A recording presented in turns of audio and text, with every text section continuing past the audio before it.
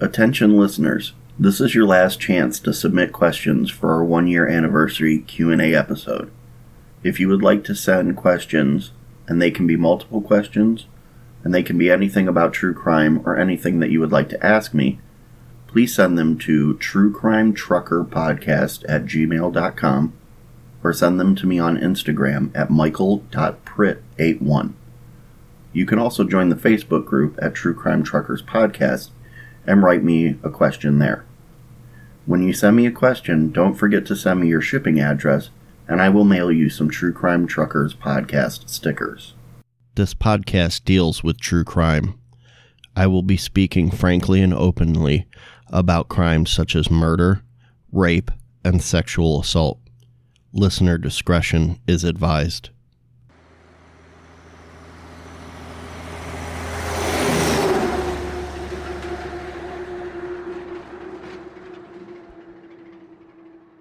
In this episode, we have a bit of a shorter case, yet the subject is believed to be one of the most prolific serial killers in U.S. history, a man for which there was no remorse and no emotion, a man who was conclusively linked to at least 10 to 22 murders and suspected of nearly 70, yet he was only ever convicted of 2, one of which he received the death sentence in Texas, a state which over the last decade has accounted for 1/3 of all the United States executions.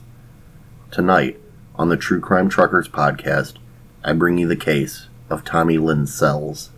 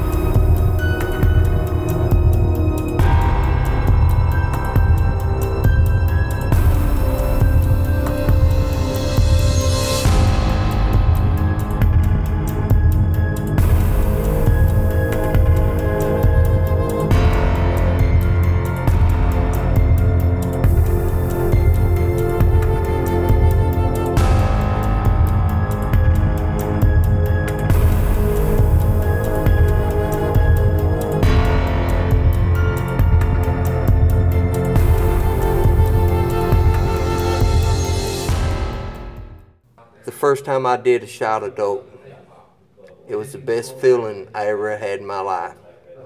And the first time I killed somebody, it was such a rush. And it was just like that shot of dope. Every time I did it, it was that rush again. And I started chasing that high. Tommy Lynn Sells was born June 28, 1964, in Oakland, California. Sells and his twin sister Tammy Jean contracted meningitis when they were 18 months old. Tammy died from the illness. Shortly thereafter, Sells was sent to live with his aunt, Bonnie Walpole, in Holcomb, Missouri. When he was 5 years old, he was returned to his mother after she found out his aunt wanted to adopt him. When Sells was 8, he began spending time with a man named Willis Clark, who began to molest him with the consent of his mother.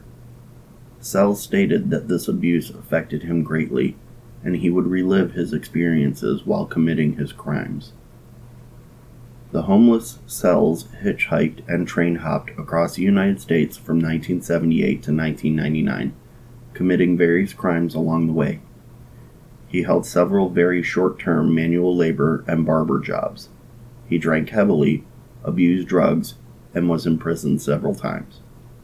In 1990, Sells stole a truck in Wyoming and was sentenced to 16 months imprisonment.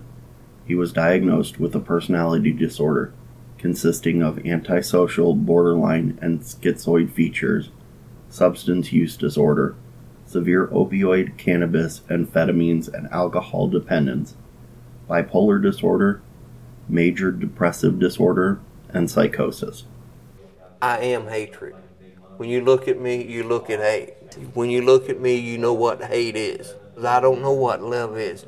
2 words I don't like to use is love and sorry. because I'm about hate. On May 13, 1992, a 19-year-old woman in Charleston, West Virginia, was driving when she saw Sells panhandling under an overpass with a sign that read, "I will work for food." She felt sorry for him and took him to her home, asking him to wait outside.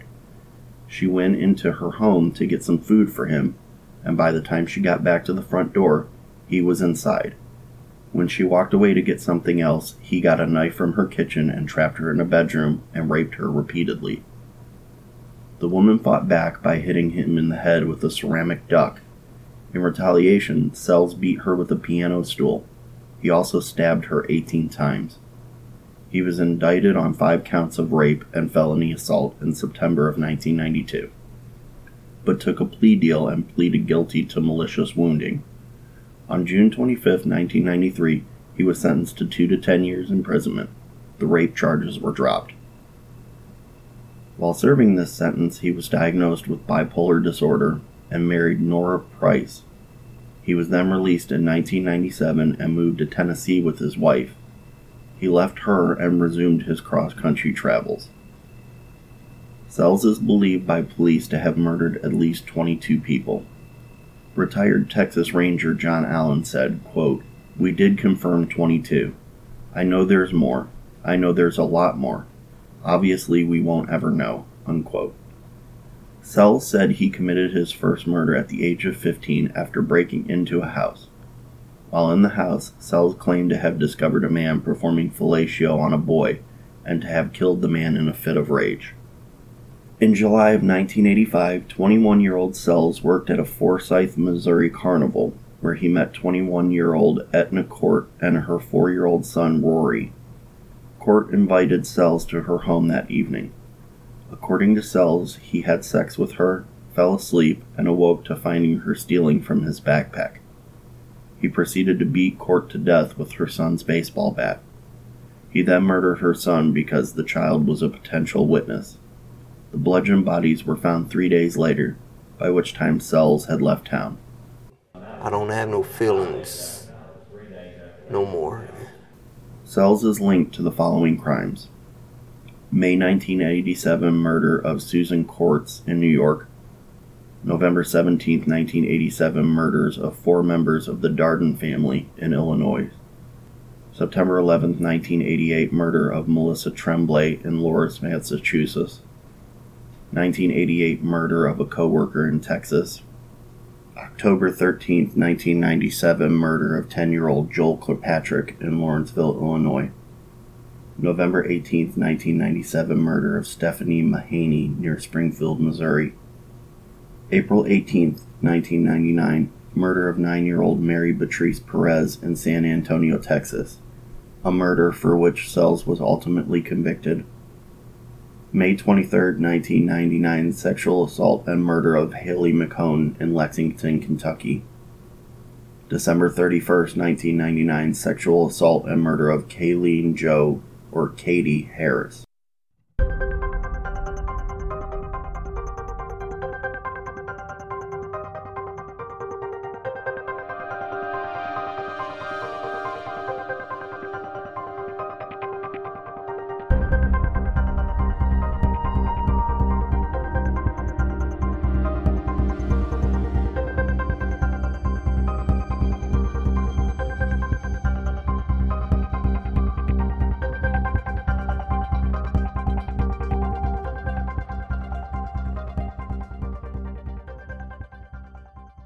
After watching an episode of Crime Watch Daily in November of 2015, the daughter of Joanne Tate contacted authorities stating that she now believes Sells murdered her mother in 1982, recanting her testimony, identifying Rodney Lincoln as the killer. On December 31, 1999, in Guaya Bay subdivision west of Del Rio, Texas, Sells sexually assaulted, stabbed, and slit the throat of 13-year-old Kayleen Katie Harris, and slit the throat of 10-year-old Crystal Searles. Searles survived and received help from the neighbors after traveling a quarter-mile to their home with a severed trachea. Sells was apprehended after being identified from a sketch made from the victim's description.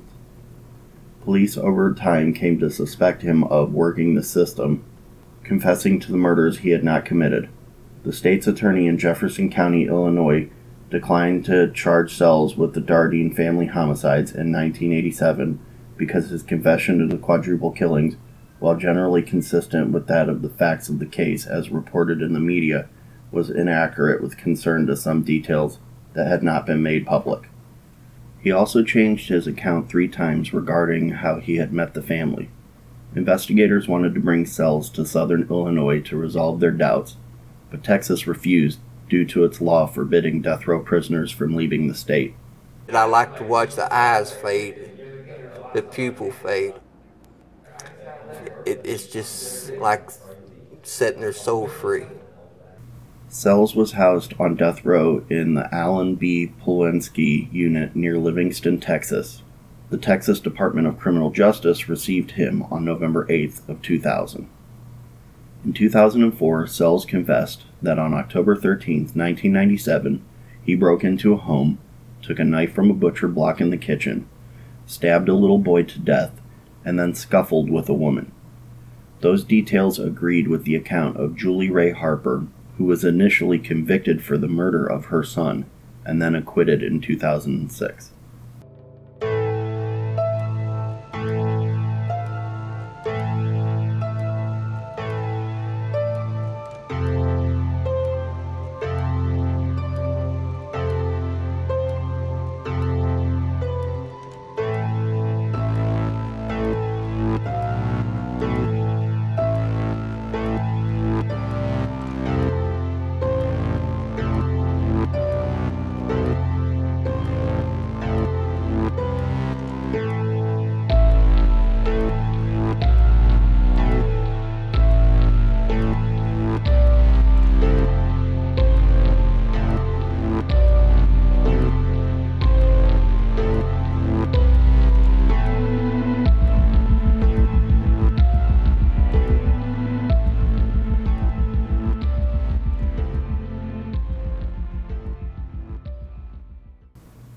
On January 3, 2014, a Del Rio judge set Sells' execution date for April 3, 2014. Sells' death sentence was carried out at the Texas State Penitentiary in Huntsville. If we was in a fight and, get your head down in the concrete, then, so be it. But when it cracks like a coconut, you die. When asked if he would like to make a final statement, Sells replied, quote, "No." As a lethal dose of phenobarbital was administered, he took a few deep breaths, closed his eyes, and began to snore. Less than a minute later, he stopped moving. 13 minutes later, at 6:27 p.m., he was pronounced dead. Crystal Searles and members of both the Harris and Perez families attended the execution.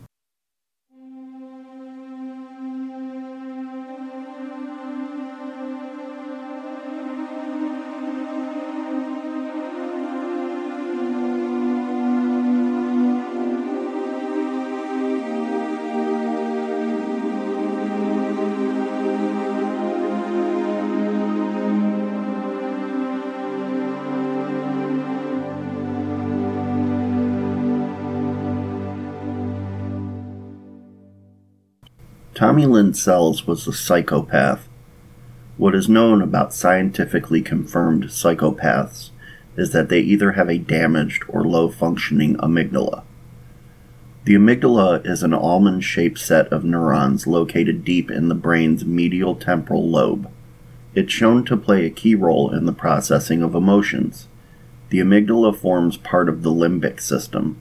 In humans and other animals, this subcortical brain structure is linked to both fear responses and pleasure. Its size is positively correlated with aggressive behavior across species. In humans, it is the most sexually dimorphic brain structure and shrinks by more than 30% in males upon castration. Conditions such as anxiety, autism, depression, post-traumatic stress disorder, and phobias are suspected of being linked to abnormal functioning of the amygdala, owing to damage, developmental problems, or neurotransmitter imbalance.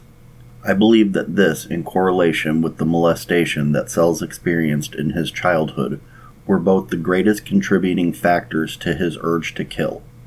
So for the case of Tommy Lynn Sells, it was both nature and nurture that turned him into a cold, remorseless killer.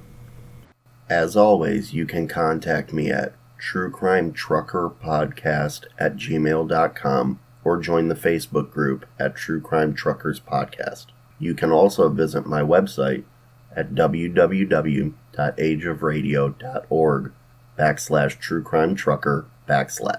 Also, if you would like to donate to the show and get yourself a True Crime Truckers Podcast sticker, go to www.patreon.com/True Crime Truckers Podcast. You can also find me on Instagram at michael.pritt81. I will return in 2 weeks with another case to present. So until then, stay safe.